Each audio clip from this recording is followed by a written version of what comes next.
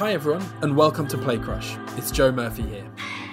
Today we have a living legend on the show, the incomparable Emma Rice.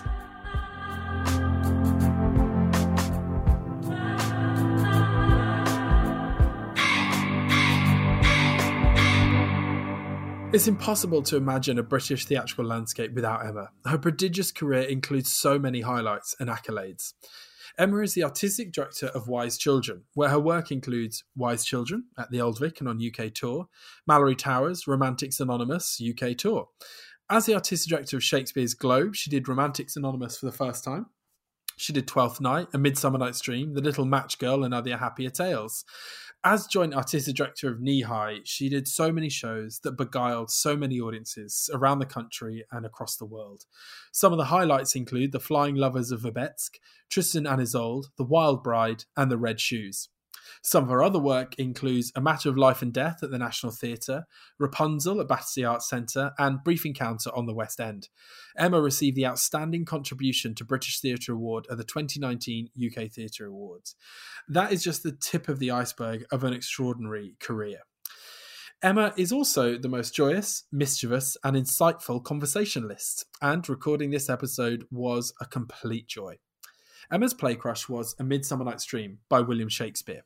On a midsummer's night, four young lovers find themselves wrapped in the dreamlike arms of an enchanted forest where sprites lurk and fairies rule. While a feuding fairy king and queen are at war, their paths are crossed by Bottom and Quince and their friends, presenting a play within a play. Chief mischief maker Puck is on hand to ensure that the course of true love is anything but smooth, and games of fantasy, love and dreams ensue in Shakespeare's most beguiling comedy. To me, this feels like a play written for Emma Rice to direct, though interestingly, she has some issues with it that she had to overcome when she came to actually putting the play on, and it's really fascinating to hear Emma talk about that in the episode. Thank you again to everyone listening to the podcast and supporting Sherman Theatre and the Old Vic. We can't tell you how much it means to us. And now, without further ado, here is Emma Rice with A Midsummer Night's Dream by William Shakespeare. Hello, Emma. How's it going? Hello. It's going fine. I'm in Somerset and it's very cold and very wet and very windy. Yeah, just the summer we were expecting after all that lockdown. Balmy is not the word you would use to describe the day. No. I'm sat in Wales. It's sheets of rain just pouring down outside. It's unbelievable. But apparently got a heat wave coming for June, so I am looking forward to that. We all might be back at work and back in dark quarters again. Yeah, exactly. I'll briefly see the sun as I run into the theatre. And how have you been? How's 2021 been for you so far? Oh, it's been tough, hasn't it, 2021? I think I've found it, like many people, tougher than the previous year. There was a drama about the first lockdowns and a surprise. So this year's been tough, but it's been winter as well, hasn't it? So, yeah, I can't complain. I'm luckier than most, but yeah, I can't wait for it to be over. I can't wait. And it does seem like we got some green shoots, doesn't it? It feels like things are moving a bit. It really, really does. And I'm sort of like many of us, I'm sort of institutionalized to not believe what I hear. So I sort of sometimes think, oh my goodness, this is actually happening. I have to do the work. But I'm sort of waiting for somebody to knock on the door and say, oh, it's all change again. But no, the shoots are there and it's thrilling. And if it all happens, I'm going to have a fantastic rest of the year. So, I'm just touching everything that is wood. Yes, absolutely. At all times, holding the wood is key. And it's amazing with Wise Children. I felt like the company, obviously led by yourself, had a really innovative response to the crisis that we've been through in these last 12, 14 months. And I felt like it really invested in people and artists and development opportunities and access opportunities. And I guess I'd just love to just hear a bit about what was that philosophy for you? What drove those decisions? What did you guys think when that happened? And how did you find that response as a company? Oh, well, thank you for a start. I think we have been amazing, but I really can't take too much of the credit. I think the major thing is we're a small young company, and that meant we were quite light on our feet, and yeah, we turned very quickly. And I mean, my without getting too heavy too early, my dad was very ill at the beginning of lockdown, and I was nursing him before he died. Oh, right. So Oh I was, God, I'm so I, sorry. well, no, thank you. But it was magic as well because I'd been terrified that I maybe wouldn't be available to look after him, and then lockdown happened, and it honestly felt like a gift. It felt like in my Mm. busy 5 decades, suddenly sort of the gods had said it's okay, you can stop and you can be where you need to be. Yeah. So it was magic. But I carried on working, but remotely, and my team were basically saying, Emma, what if we did live broadcasts? What if we did podcasts? What if we do this? And I would just, and really the only thing that I can claim is that I said yes. I just went, yeah, yes. And in fact, when my amazing team, Poppy Keeling, my executive producer, and Simon Baker, our technical director, started exploring live broadcast. I mean, in the end, I honestly said, let's do it until we can't. Let's just keep knocking down the barriers. And we did find ourselves. I mean, we always laugh that we're like kids at the back of the school bus. We're a tiny company that's still quite scrappy and sort of on the outskirts of things. But we found ourselves strangely like at the front of the industry, saying we've learned how Yeah. to do this. We've learned how to do it without big trucks with blokes and tool belts telling us what to do. And that was the thrilling thing, is that we trained up from within the company. We didn't bring in external companies.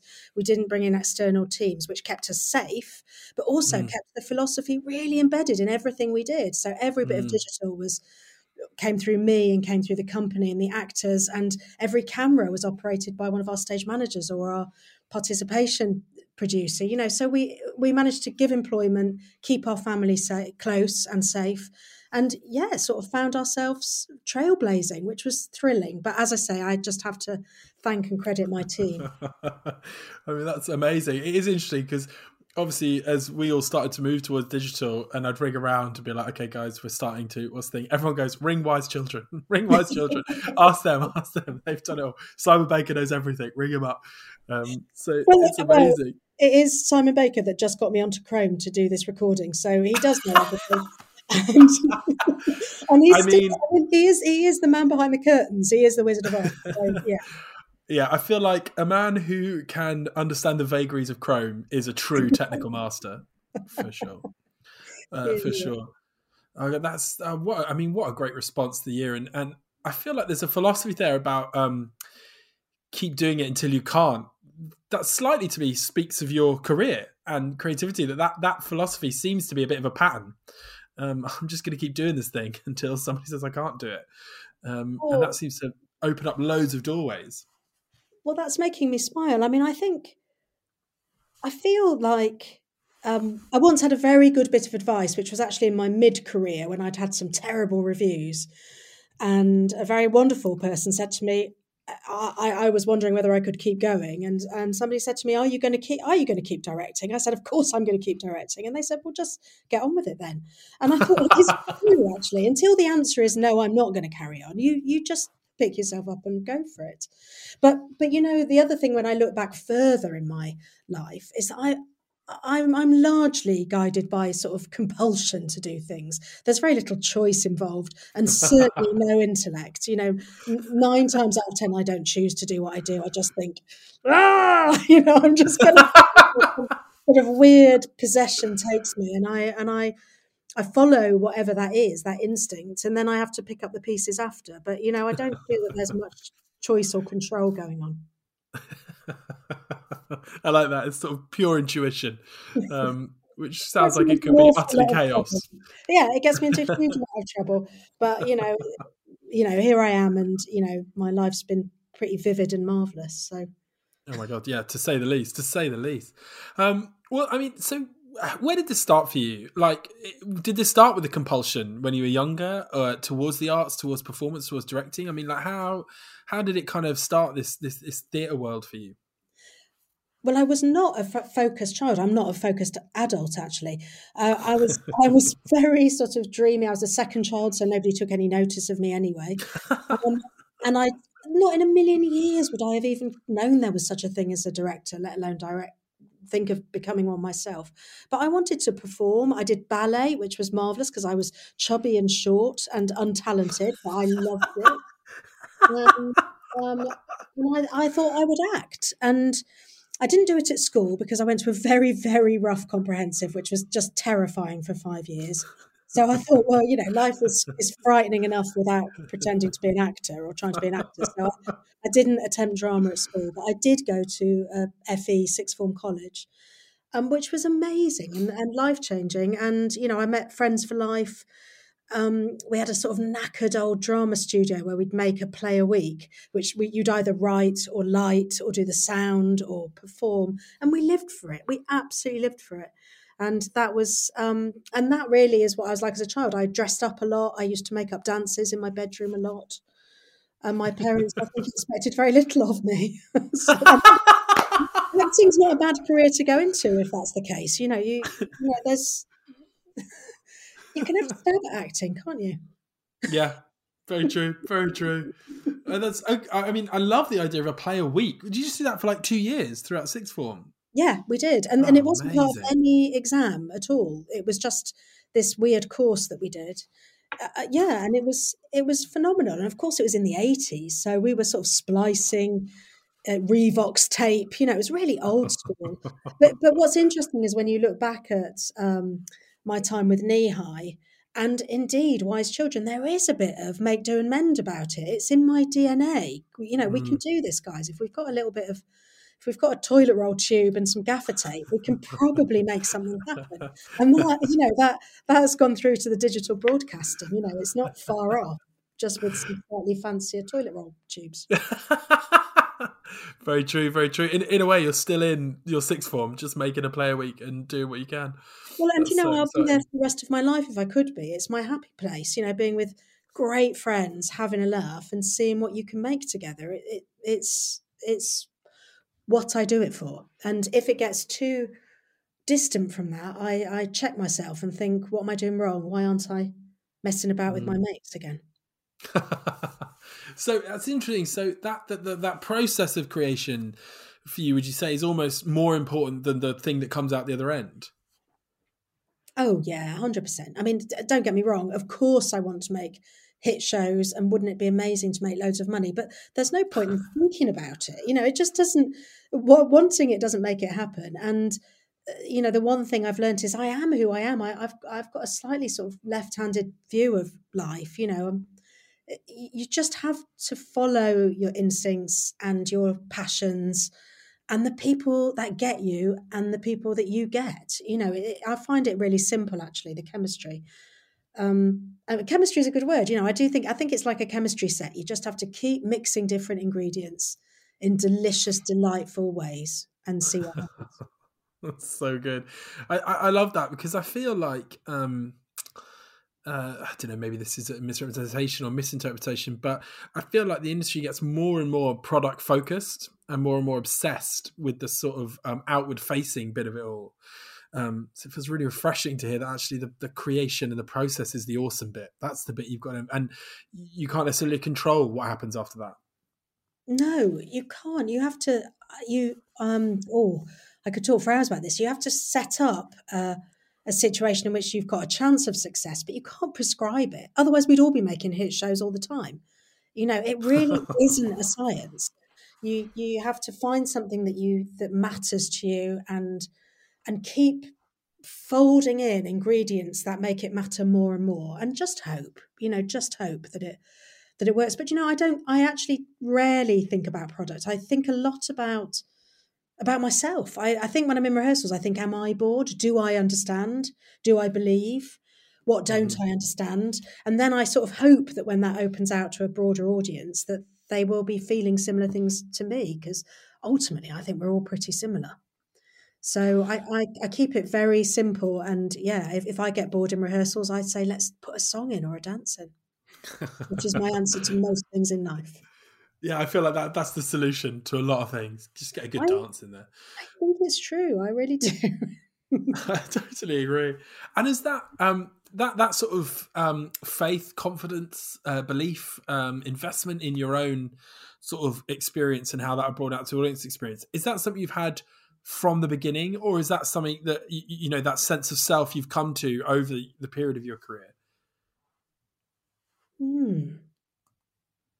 Gosh, I'm just wondering I wonder what the truthful answer to that is. I mean, I was It's happened slowly, I think. I think I do have a surprising confidence, which is not arrogance. And I honestly think I had a lovely childhood. You know, I had two fantastic parents that gave me the sort of the gift that I wish for everybody, which is, you know, I felt loved and safe and unjudged. And I think that's been my superpower, really. Mm. But I was as nervous and fearful as a young woman as the next person, and certainly did not feel special, and certainly did not realize what I had to say. You know, as I say, it revealed itself slowly to me and revealed it to the people around me, because in fact it was other people that said to me, Emma, you're a director. It wasn't me. They just noticed that I was getting so bossy by that point, and calling rehearsals. You know, I was in shows and calling rehearsals when we were out on tour. You know, so the clues were there, but it was not me that was pushing them. So I'm ambitious for the work, but I don't think I've ever been ambitious for myself. So the confidence that you're talking about is an unusual one. I think it's an internal one, not a external industry one, if that makes sense. Yeah, definitely. I mean, it also feels slightly like the Holy Grail, right? To get that solid sense of self, it feels really important, because the vagaries of everything else just feel so uncontrollable and chaotic. If you can find that center, it feels really amazing. And of course I get knocked, and of course I get sad, and of course I get, you know, confused. All of that happens all the time. But I do think on some level I know how to deal with it, which is to try and calm down the noise and listen to myself again. And it doesn't matter whether it's successful or not. It just means that it will be the right thing for me at that moment, and that means I've got a fighting chance. You know, it's my sort of crazy road to the success on my own terms, I think. Yeah, amazing. Okay, so you're in sixth form. You're doing play a week on a shoestring. How did that turn into, like, you know, mega successful definer of like British theatre? What's the bridges between those things? Oh, I love that, and that's it's never what you feel like, is it? So I went to drama. No, yeah, it'd be weird to define yourself as that, probably. But, you know. I know. So I'm sat here shivering in my. Anyway, so the stepping stones were, I went to drama school and went to the Guildhall and trained as an Lovely. actor, and then I didn't Great. really get any work, is the reality. So I was incredibly average. You know, incredibly average. I didn't have a lovely voice. I didn't have a great face. You know, I mean, nothing was quite right.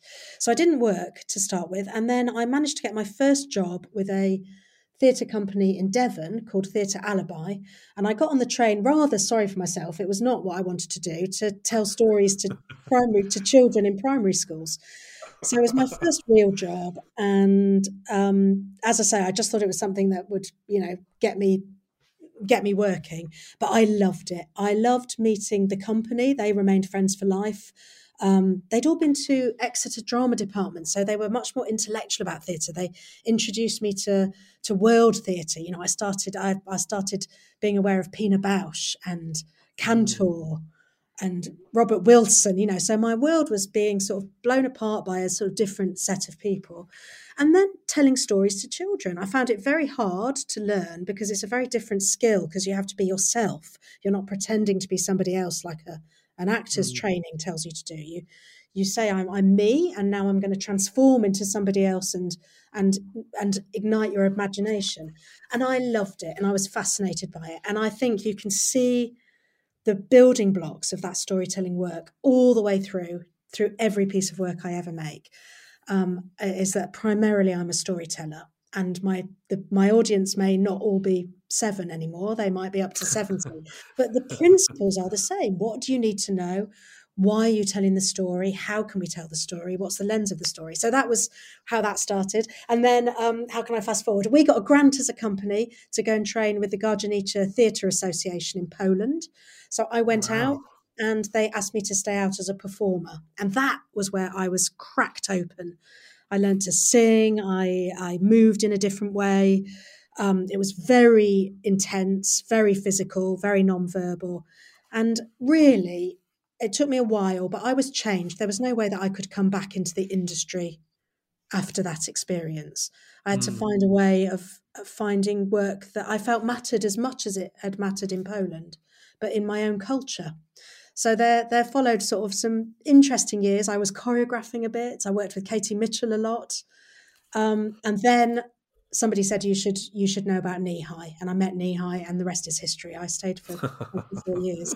And that was, in many ways, I said that was where I found my happy Poland. You know, it was as intense, as wild, as visceral, as primal, as elemental, but we had such a ball. We had such a ball. So that's why I stayed. God, amazing. And did you find, was it also anyhow, could you employ all of those different techniques, ideas, creativity? Like, did it feel like it not only personally a place for you to belong, but also did it stretch that creativity? Did it let you put those kind of ideas into practice and push and pull them and find your own view on them? 100%. And that's what, my two, I've got several people that have helped me a lot, but, I have to do a shout out to the late Bill Mitchell and Mike Shepherd, who were running Knee High when I joined Knee High. Two amazing artists who were so generous. With hindsight, they saw what I had to offer and they enabled it. So I was very much encouraged to bring what I had to Knee High. So I was doing my Polish training and choreographing, and then I did some assistant directing, and then it was them sort of several shows in that just said, Emma, why don't you direct a show? And I can remember saying, no, I'm fine. I was like helping from the sidelines. And they said, Emma, what if you were to direct a show, what would it be? And I said, well, The Red Shoes. And I swear I had never thought of it before then. I don't even remember reading it. I don't remember. It just came out of my mouth. And if only I could remain that instinctive, to this ripe old age. But, it really was them saying, do it. And really cheering me along. And then I also have to say that they taught me, because they were, of course, some of the best clowns in the country. And I brought them the sort of the Polish seriousness, and they brought me my clown and my humour. And I think that was where the sort of the amazing chemistry again happened, me whipping them into shape and them saying, come on, find the silly, find the other discipline, and that's where the magic happened, I think. And is it those two forces, do you think, that drive your work? The sort of clown that plays for keeps, as it were, that sort of edge that exists beneath the silliness? Oh, I've never heard that phrase, but yeah, absolutely. I'm just a great believer that life's all things, as people are all things. And, when have you ever been to a funeral where you haven't got the giggles at some point? The two emotions sit very, very close to each other, and I do think if you can make an audience laugh, you will make them cry, because what you're doing is creating something recognizable, something, a dreadful situation that you get into trouble with or goes wrong, and you can, the world suddenly falls apart. So I see comedy and tragedy sitting so close to each other, and that's why I sort of don't stint either of them. My work is very emotional, and I like it to be incredibly funny as well, because I think they're such strong bedfellows, and bedfellows in my life. I find life very funny and incredibly, moving. I'm always in tears. Constant state of being. So, Can't move for crying. She can't move for crying. You ask any of my actors, they'll say, oh, she's off. But what's interesting is I tend to cry at the beginning of rehearsals, not at the end. I'm not crying when we're in the theatre. I cry in rehearsals when I see it for the first time, when the material meets the amazing human beings you've brought into the space, and you feel it taking off. That's when I'm sort of a blub. But I also feel that's probably when you're closest to the audience experience, right? Seeing it for the first time as opposed to the 20th time you've seen it by week 4 or whatever. Yeah, and I often say, remember this. It's going to get complicated. That's what happens. People think, oh, I'll fine tune that, I'll refine that, or I'll mess it up a little bit, or and I always say, remember this first time, whatever just happened. I don't need to know what happened, but put it somewhere safe, because something really special just happened. Yeah, that's very true. And I often find with those rehearsal processes that generally you're trying to just get back to the first week but knowing what you're doing, essentially. Just not trying to return back to that place, but knowing where you're standing. Yeah, absolutely. And so is there a moment from, is there a defining moment, number of moments from Knee High, from that time in your life? Is there like a show, a moment with an audience, or something that to you was like, yeah, this is what my Knee High experience has been for me. This is what this part of my life is about. Oh, well, you're asking me to choose between my children. You know, every show I made was important to me. But I suppose I've described The Red Shoes was the moment where I burst into myself. You know, I felt like I'd been.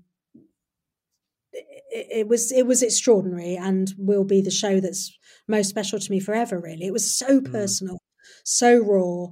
There was only 5 actors in it when we made it, you know, and all of them threw themselves into this show. For all of us, our sort of lives were changed by it, and I think that was when I suddenly thought, "Gosh, I'm not who I thought I was." You know, this voice came out of me and surprised me more than anybody else. You know, it wasn't planned, so that's a big one. And then I suppose Tristan and Isolde has to be a big one, and the often told but true story is I didn't want to do Tristan and Isolde. I wasn't interested in a medieval story, and I inherited it from Bill Mitchell, who said, "Emma, I don't want to do it, you do it." And I can remember it was a 4-week rehearsal process, and then we were going to perform it at Restormel Castle for 4 weeks. And genuinely, I thought, "Oh gosh, nobody's going to see this. It doesn't matter. I can't get into it." And we did a week. So over my 4 weeks rehearsals, we did the first week, and my big idea is that it would be told by the Cornish saints. So everybody dressed up, did some hilarious work on Cornish saints. I think we dressed up. I think we put somebody on stilts to play a monster and put some car mats on their shoulders. And at the end of the first week, I said, "Oh, well done, everybody. See you next week." And I went home and I thought, none of that is of any use to any person on the planet. There's not a single thing that happened. Didn't tell anybody.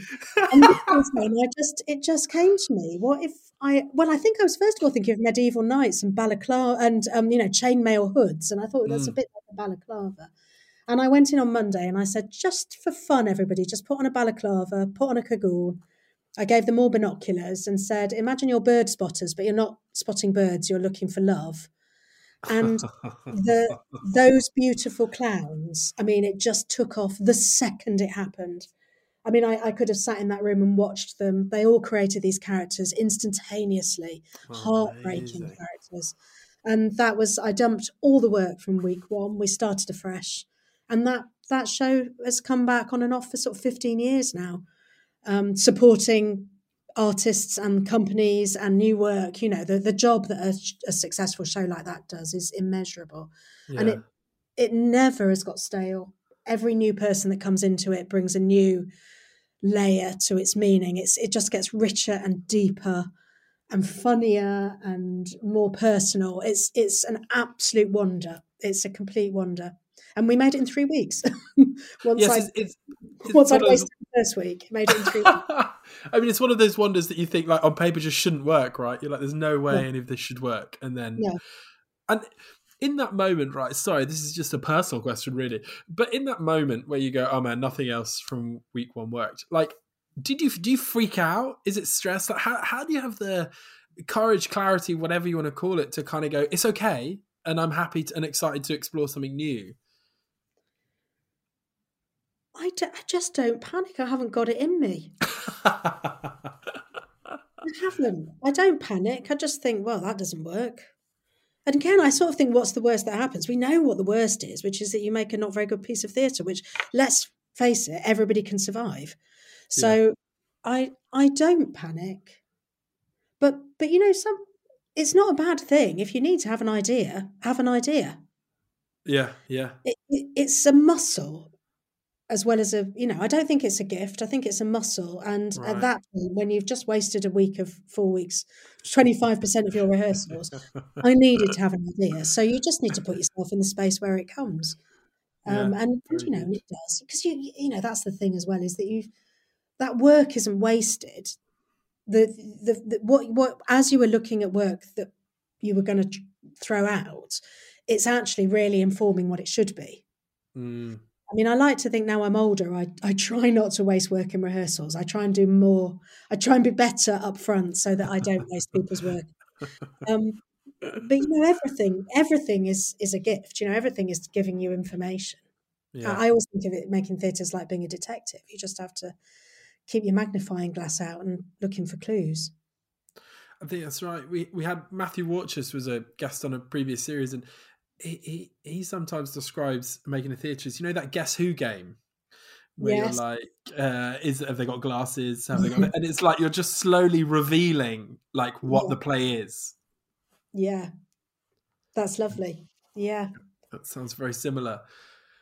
And I do that. I work in big layers. I work very fast and very free, and then what you learn from that first layer, you go back and do it again. So I work very loosely and very fast, and like you say, that's just, it tells you what you need to know, so that when you go back, you make better decisions. Very interesting. So would you like try and get through the whole play really quickly in a rehearsal process and just get it up and feel it out? Yes. And then go back on it after that? Yeah, because there's nothing like you'll hit a moment where you go, this works, and I can tell you it won't be in the first scene. It will, the one thing that is the first scene.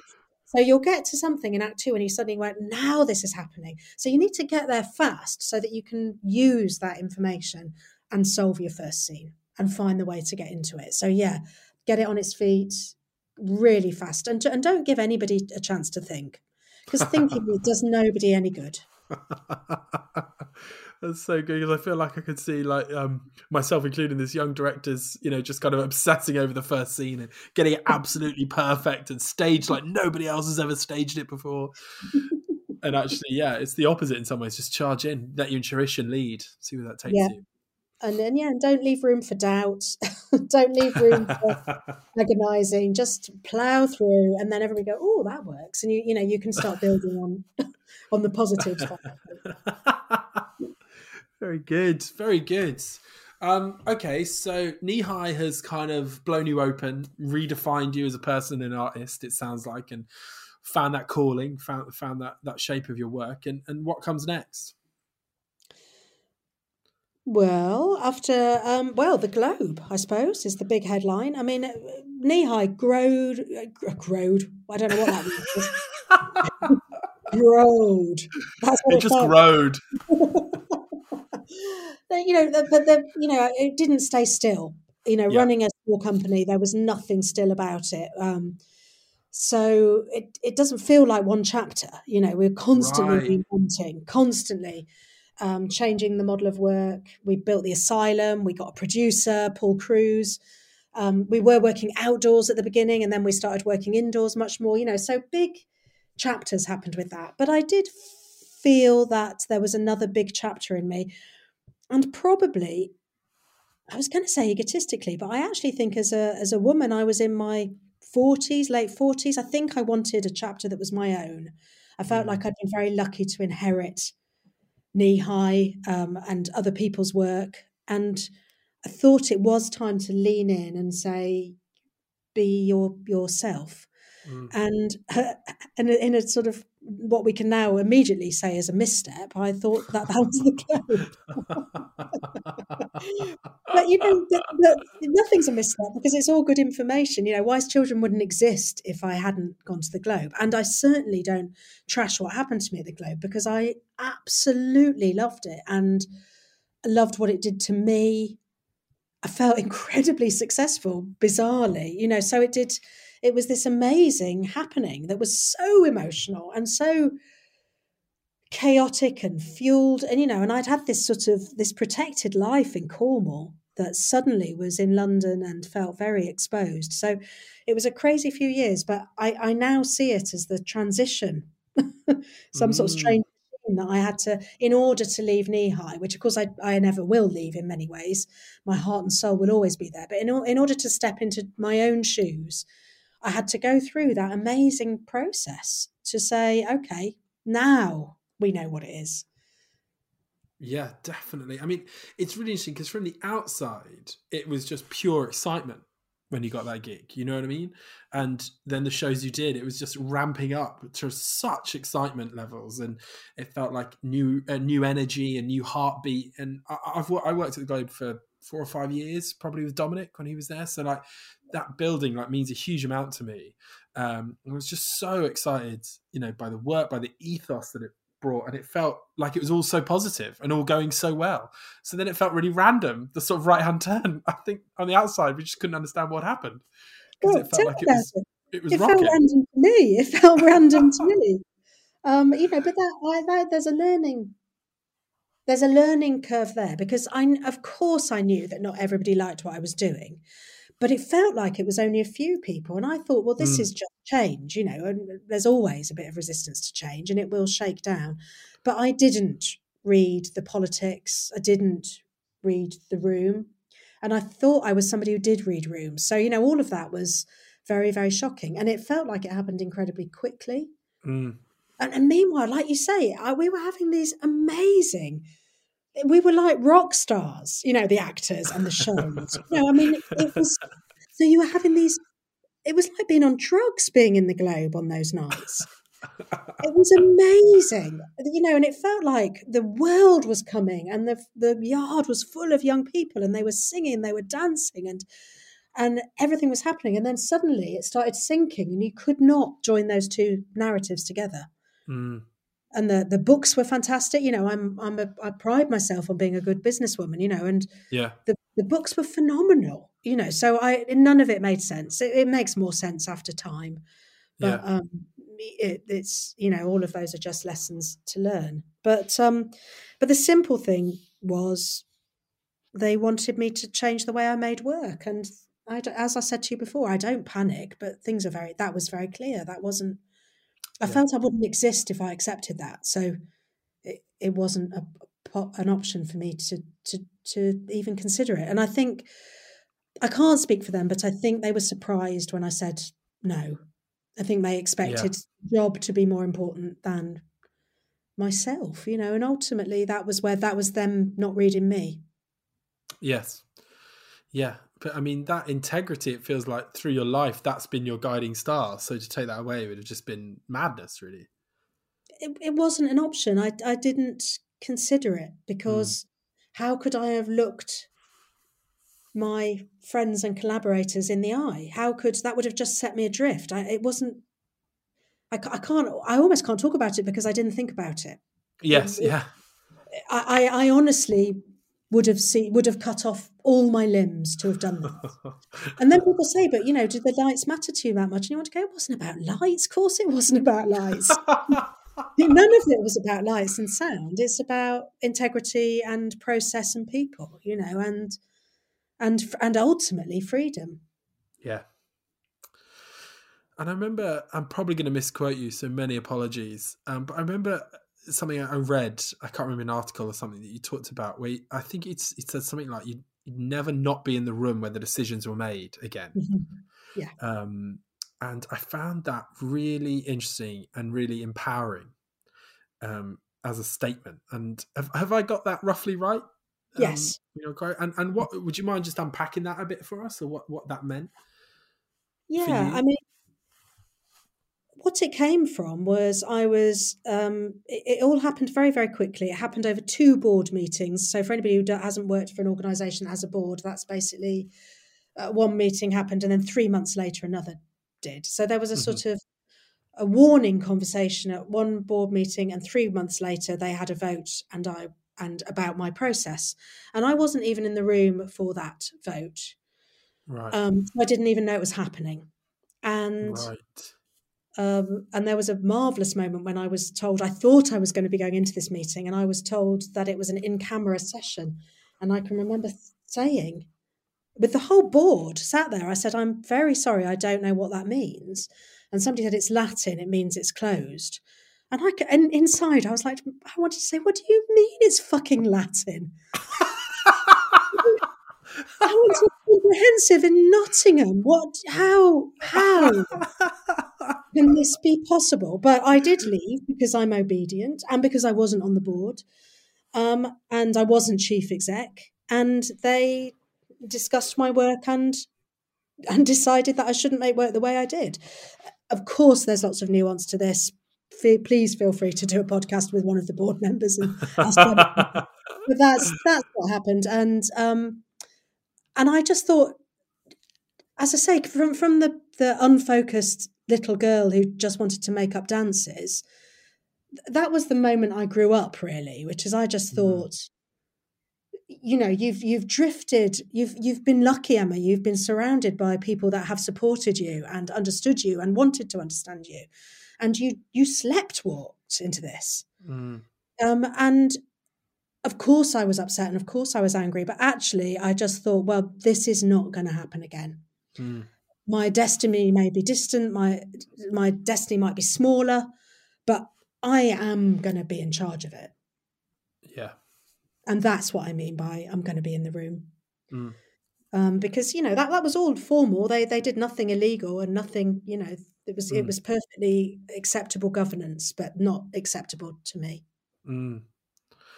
And I suppose, with Wise Children, you've achieved exactly that, really. A real control over your own destiny and creativity. Yeah. And that was where the name came from, which, again, I didn't think about for a second. I knew it. I knew that I wanted to keep my innocence and my naivety and my instincts, and keep that childlike superpower that I have to see the world simply and hopefully. But I needed to be really smart. I needed to now really lean in, be clever. So that's where I want to be a wise child. That's where I knew, and I just knew that Angela Carter had already given me those two words that I needed, yeah. And how have you found that? Sorry, say that again. Silly and smart. Silly and smart, very good. Yeah, it's very good. I feel like, a lot of your junction points and creativity, it's really interesting, are like meeting points. You know what I mean? Again, it's the clown and the Polish, and and you talk about chemistry a lot. Is really interesting, and it feels like it's actually, rather than a singular vision or something, it's actually about combinations that seem to create the most exciting work for you. Always, yeah, always. My imagination, well, is known to me. I know what's in my mind. I have very little interest in seeing that on stage. What I want to see is what happens when I share that imaginative world, and when somebody else brings their creativity to that. That's when, I call it the thrill of surprise. And you have to work very hard to create a room, physical and spiritual, in which surprise can happen. And you need it to be surprise in the right, you need it to not be random. So you also have to do a lot of work, but ultimately it's all about the space within that work and what might happen. And then it's seeing it, celebrating it, protecting it. And yeah, it's all about what other people bring. Yeah, amazing. And in a way that I feel like that aligns us quite beautifully into your play, because as your play Crush, you chose A Midsummer Night's Dream, which I think is all about meetings, chance meetings, wrong chemistries, right partnerships, wrong partnerships. It seems to typify that in some ways. Oh, I love that. It is, isn't it? And it's got that sort of, I hadn't thought about that, but it's magic and it's spells, it's things that you can't quantify. Yes, so, exactly. It is my play Crush. It's a great play Crush. I've been waiting for someone to choose Midsummer Night's Dream. It's one of my absolute favourites. And so, like, just as a start off question, like, why this play? Why is this risen to the top of your list? Well, I feel that it's been in my life forever. So when I was a kid, my mum and dad, they took us to everything. The cheap seats at the concert hall, listening to classical music, art galleries, we'd queue up outside, and theatre. I grew up in Nottingham, and Nottingham Playhouse was rocking in the 70s. Richard Eyre was there. And all the young hipsters, like my parents were, we would go to theatre, and it was very, very exciting. But we would also go to Stratford, which was just over an hour's drive. And that was, as for special treats, we would go to Stratford. And as I was beginning to fall in love with theatre, I've just Googled it. So it was 1981. We went. Now, this may even be wrong, but I believe it was Boxing Day. As a Christmas present, we drove in the snow to Stratford to see A Midsummer Night's Dream. And it was Juliet Stevenson, and all the fairies were sometimes puppets and sometimes humans. And we sat on the front row as a family. And I was absolutely enthralled. I mean, that's all I can say is I can remember, and it was my memory is it was a beautiful production. I loved the puppet. It was beautiful, but I think being on the front row did something as well. I couldn't see any other audience. I just felt Mm. like they were doing it for me. And it was this very uninterrupted experience. And I can remember going to the loo afterwards, and there was a twig underneath the door. And I can remember going, it's a fairy's foot. And it was so, and I mean, I wasn't even a baby at this point. I think I was 13, but I was so in the world of it that I sort of thought I was seeing fairies' feet. But I think it was definitely one of the most magical experiences. And I still like to sit on the front row to this day, because I feel like I can stop worrying about any other people and just be right up close to actors. And I sort of can't now because too many people know who I am, and my silly white gliff would be shown, wouldn't it? And people go, Yeah, you got a very famous silhouette there that's quite easy to see. So that was my first experience of it. And then I played Titania at drama school. Nice. With full on crimped hair and glitter makeup.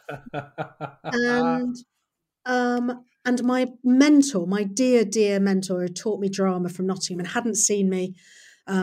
She taught at the FE college I told you about, and she came to see me. Obviously, hadn't seen me for 3 years because I'd been at drama school, and came to see me in Midsummer Night's Dream. And I pranced down the stairs to see her, and she gave me a hug and she said, "Darling, you look very beautiful, but you were terribly boring." And I know, and of course my heart broke. I mean, I was like, "How could you say that to me? I've worked for 3 years." And do you know what? A, she was right, and B, in that moment, I thought I will never be boring again. And do you know what? It's still the advice I give to everybody who asks me: just don't be boring. And it was the best. It was the best lesson. It threw 3 years of drama school out the window. So that was my Titania. And then, of course, I chose to do it at the Globe. Now, actually, I wasn't going to do it at the Globe because people had said to Nihai, "Why don't you do Midsummer Night's Dream?" for 20 years, and we'd always gone, "No, it's too obvious. We're not going to do it." And when I went to the Globe, everybody said, "Why don't you do Midsummer Night's Dream?" I said, "No, it's too obvious." And in fact, I asked my friends, my Icelandic friends, Vesterport, to do it at first. And that didn't happen. And in the end, I thought, come on, Emma, give in to fate. And that's when it happened. And I had to tackle my issues with it, which I do have issues with it. So I got into bed with my sort of difficult lover, Midsummer Night's Dream, and moulded the beast into my own. And it was amazing. As I say, whatever happened at the Globe can all be forgotten. But what happened in that theatre every night with A Midsummer Night's Dream will never be forgotten. It was intoxicating. It was amazing. And I'm so proud of it because I felt like we really, really did bring it to London in the 21st century. It was amazing. And anything but boring. Like you definitely came full circle there. And you worked with a sort of playwright dramaturg on it, is that right? To kind of shape the script up a bit.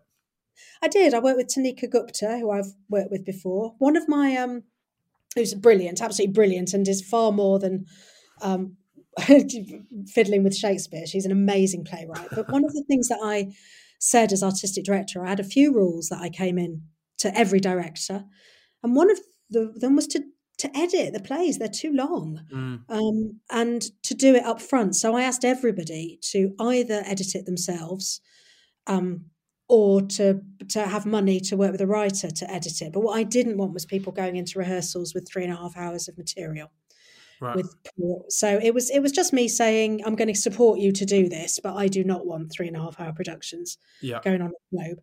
And I had a lot on my plate at that time, so it felt really sensible to work with somebody else. And Tanika's like the writer I respect and admire most in the world, so she was fantastic and really good at adaptation. She has a very light touch. So when we made the big decision to change Helena into a man, Helena's, it was me and Tanika that sat down and went through every reference to see whether the play would support it. I mean, it's such an exciting and bold shift.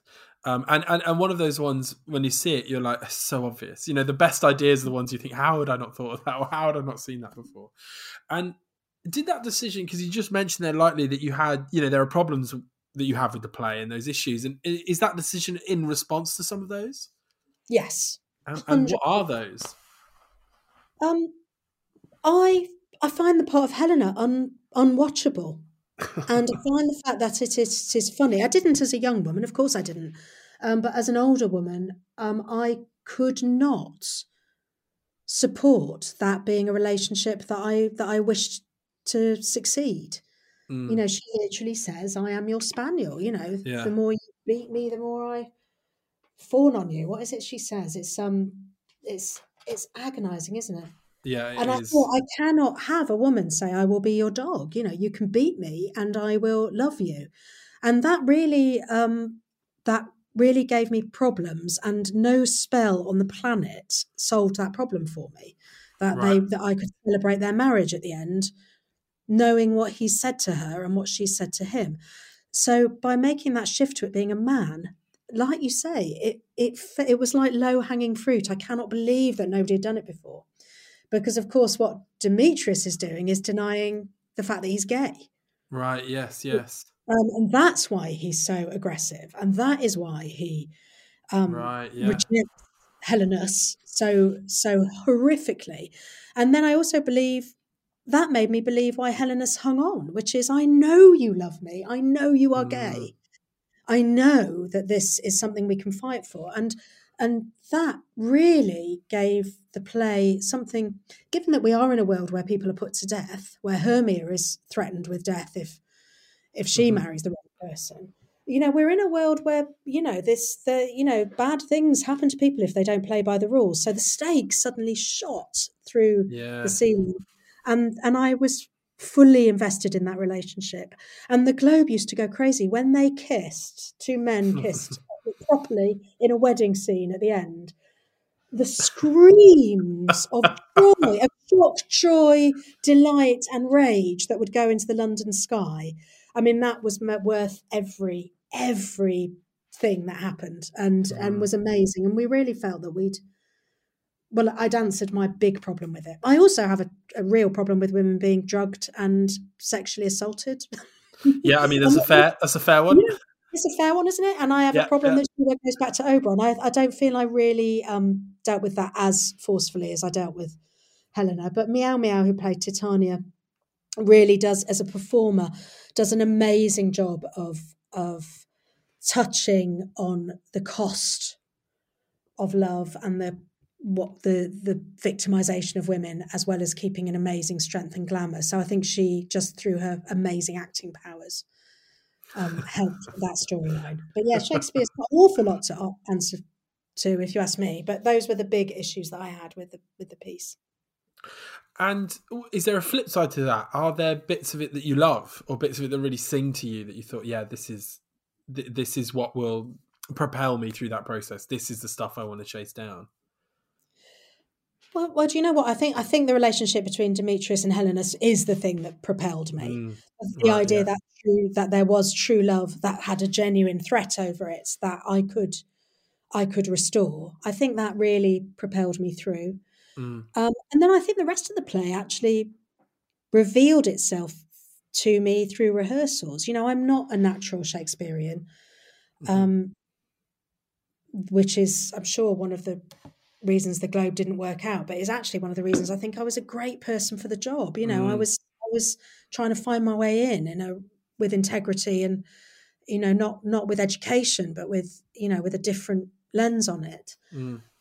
And I can remember thinking, I mean, I always loved the Lovers. They're great fun, aren't they? And I enjoyed, I very much enjoyed that. And of course, Puck, I had my sort of muse, Katie Owen, playing Puck. So lots of things, and Meow Meow playing Titania. So I had lots of my lovely, delicious, long-term collaborators in the room. But the thing I was most scared of was the mechanicals, because, you've got all these words to say. It's quite hard to make them funny when you first are on the page, and it's quite hard to improvise around Shakespeare, because ultimately there's the big job of learning it at some point. But I really learned. Shakespeare taught me what was funny in that rehearsal process.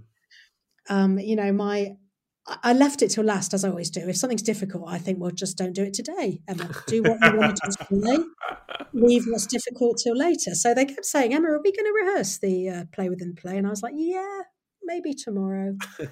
Next day, Emma, are we going to do it? Yeah, we think about it. And in the end, they really brought loads of stuff to the table, and they sort of, I gave the actors some fun kit to play with, but also they just played alone. I didn't help them much. And I can remember in rehearsals thinking this might be funny, but really not being sure of it. And only in front of an audience did it really occur to me what genius the writing was. And that as long as the actors had done their work, I'd given them the right toolkit, and then they had the audience. Oh, it was, I'm back to my chemistry set. It was awesome. And again, I can't really take credit for it. That's just Shakespeare showing us how it's done. He's been the boss at that point. It was amazing. Yes. Although I did put in a bit of improvisation, which then all the critics pointed out. There was a funny bit at the end. It's when, you might know this better than me. Is it Snug that's the man in the moon? Snug the joiner. I can't remember. I think, well, let's, for the purposes of this, they're one of the mechanicals is the man in the moon. And I decided that I wanted Nandi Bebe, who was playing that character, it was Snug, to wear an astronaut suit. And then we were like, oh, that really should be on the moon, not in the moon. And then everybody got chipping in about that and saying how it didn't quite make sense. And I was really like, but have you seen her in an astronaut suit? It's really funny. And we bought it, I'm like, I'm not losing that. And everybody was fiddling around, and I went, oh, why is everybody so obsessed with the text? And everybody laughed. And I said, oh, go on, Nandi, let's put it in the show. So we did. Theseus heckled. He said, it's the man in the moon, not on the moon. And Nandi, in this astronaut's outfit, said, why is everyone so obsessed with text? Brought the house down. I think we only put it in previews, but every review picked it up. Emma Rice doesn't like text. As if, I think the critics thought that was, when I sat down to do Midsummer Night's Dream, that was the one line I'd written, this is the line I'm going to put into it. Yeah. Last minute.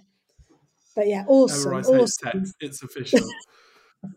That's hilarious. That is, but again, like as you said so many times before, it's about chemistry, right? Like it's not about loving text or hating text. It's about how does it interact, right, with your performers, with your audience. It's all of how does it keep everything alive. Absolutely. And I like to think that I was respectful at all times to Shakespeare. And you know what? The text was 99% bang on. But I love to be irreverent. And I think, this stuff was written down 100 years after he died. It's guesswork at best anyway. I think it's fine to do a bit of fiddling to make it your own and make it sing. I think it's fine. I totally agree. Again, another very wise thing Matthew said is like, we're not lending libraries, like you're here for an intervention of some kind. And you're not here just to kind of see a museum piece. And I think that's really true. And that text is going to, someone else can do it next, this is your interpretation of it. I think that's really exciting. No harm has been done. Exactly. And I mean, deep down, do you know like what this play is about for you? Like underneath its plot and everything? Like, do you have a sense of what this is a play about and why that connects to you so strongly? Oh, well, I think ultimately it's romantic. And I am a desperate romantic. So I think it does believe in love. And with my fiddling, I made it a piece that I did believe in love. And love that I could believe in as well. But I also think the mechanicals are so touching. They're so touching. They work so hard. There's a simplicity about, it deals with class as well. The lovers and Theseus and Hippolyta are so rude to the mechanicals. And the mechanicals are so generous. It's actually, they are the beating heart of the piece. And the fact that we laugh at them goes back to what we were talking about recognition, is that we're laughing at good people really doing their best. And and that's ultimately what I aspire to. If I cast myself, I'd be a mechanical. The truth of it is, I'm still the chubby girl at ballet. I would have loved to have been Hermia or Titania, but I wasn't. I was terribly boring. I'm the girl on the moon. I'm Peter Quince really as a director. I'm somewhere. In fact, I'm the love child of Quince and Bottom. I think I'm a romantic, and I'm romantic about ordinary people, real people, of which I am one. So I love the mechanicals. I think they're what carry it through, and and a little bit of magic is a marvelous thing because there's just so much in life we cannot control, and that's really what the fairies do for me. They give that bit of chaos. Yeah. It's beautiful. It's beautiful to hear you talk about the play and about all your experiences. And it's just thank you so much, really, for your time and for coming on and for chatting to us for an hour. It's amazing to hear. Oh, well, I've had a ball. Thank you for listening to me. Oh, it's a complete pleasure. And lastly, I just want to talk about now. We talked about the past, talk about the present, and I guess there's the future. There's this year coming up, and of course, there's the brilliant Baghdad Cafe that's coming up with Wise Children and the Old Vic. It'd be great to hear a bit about that as well, and that show. And I suppose that's sort of welcome back to audiences, live audiences. I know, I can't quite believe it. I've got a big smile on my face. So at the very start of lockdown, as I said, I was pretty distracted. My team were all learning how to live broadcast. And I can remember right at the beginning, and it was all the beginning of social distancing. We hadn't heard those words before, had we? And people started talking about outdoor theatre, which, of course, I've done so much of with Knee High. And I can remember saying to my gang, I said, I should have an idea that would work with social distancing. And then we all laughed because I can remember saying, by the time I've had an idea, got the rights to it, adapted it, this will all be over. This will be over in 2 months. Yeah, I know. But the idea that I had was Baghdad Cafe, which is a film from the 80s, which I loved, always loved. I always used to say if I was ever on Desert Island Discs and you could choose a film to take with you, it would be the film that I would choose. It's all about space, geographical space, emotional space, loneliness, and the gentle coming back together and the gentle solace of friendship in surprising places. And I also thought it'd be rather marvellous that you could do it site-specifically, that you could set it in a cafe in a lay-by or because it is a cafe. And we got the rights. Over Zoom, I met the amazing filmmakers who live in LA, Percy and Eleonora Adlon, and we got the rights and they gave it their blessing and I started working on it. And then the phone went and it was the Old Vic and they said, we're just testing out ideas for what we might do to welcome audiences back. And I said, I've got it. I know what you want. So it's not going to be open air, but I'm quite happy about that because the British summers are so but it's got all of those elements. It's very, very, it's full of hope. It's full of melancholy. It's not going to paper over any cracks, but it is going to give us hope. It's going to give us lots of emotions. And it's just the most beautiful story. It's the most beautiful, simple story. It hasn't got many words because it's a film. So it's going to be lots of dance, lots of music, lots of gentle, gentle fun. And then we're going to send people out saying, it's going to be okay. It's going to be okay, everybody. I mean, it sounds like a perfect show. It sounds absolutely perfect. I think it is, apart from it. I go into rehearsals in 2 weeks' time. I'm terrified. I've never turned a show around so fast. But what have you said? I'm a woman of instinct. So bring it on. Bring it on. Absolutely. Well, I can't wait to see yet another triumph. I'm really excited. And it sounds a beautiful piece at exactly the right time. So we can't wait to see that. And Emma, thank you so much. Thanks for being on the show. What a pleasure. Total pleasure. Thanks for being such a marvellous chum online. A privilege and an honour. Speak to you soon. Yeah, speak to you soon. Bye. Thanks so much for tuning in, everyone. If you enjoyed this episode of Play Crush, we would really appreciate it if you could rate, review and subscribe, as it helps other people find the podcast.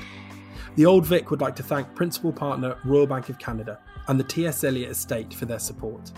Sherman Theatre would like to thank the Arts Council Wales and everybody who has supported us through this difficult time.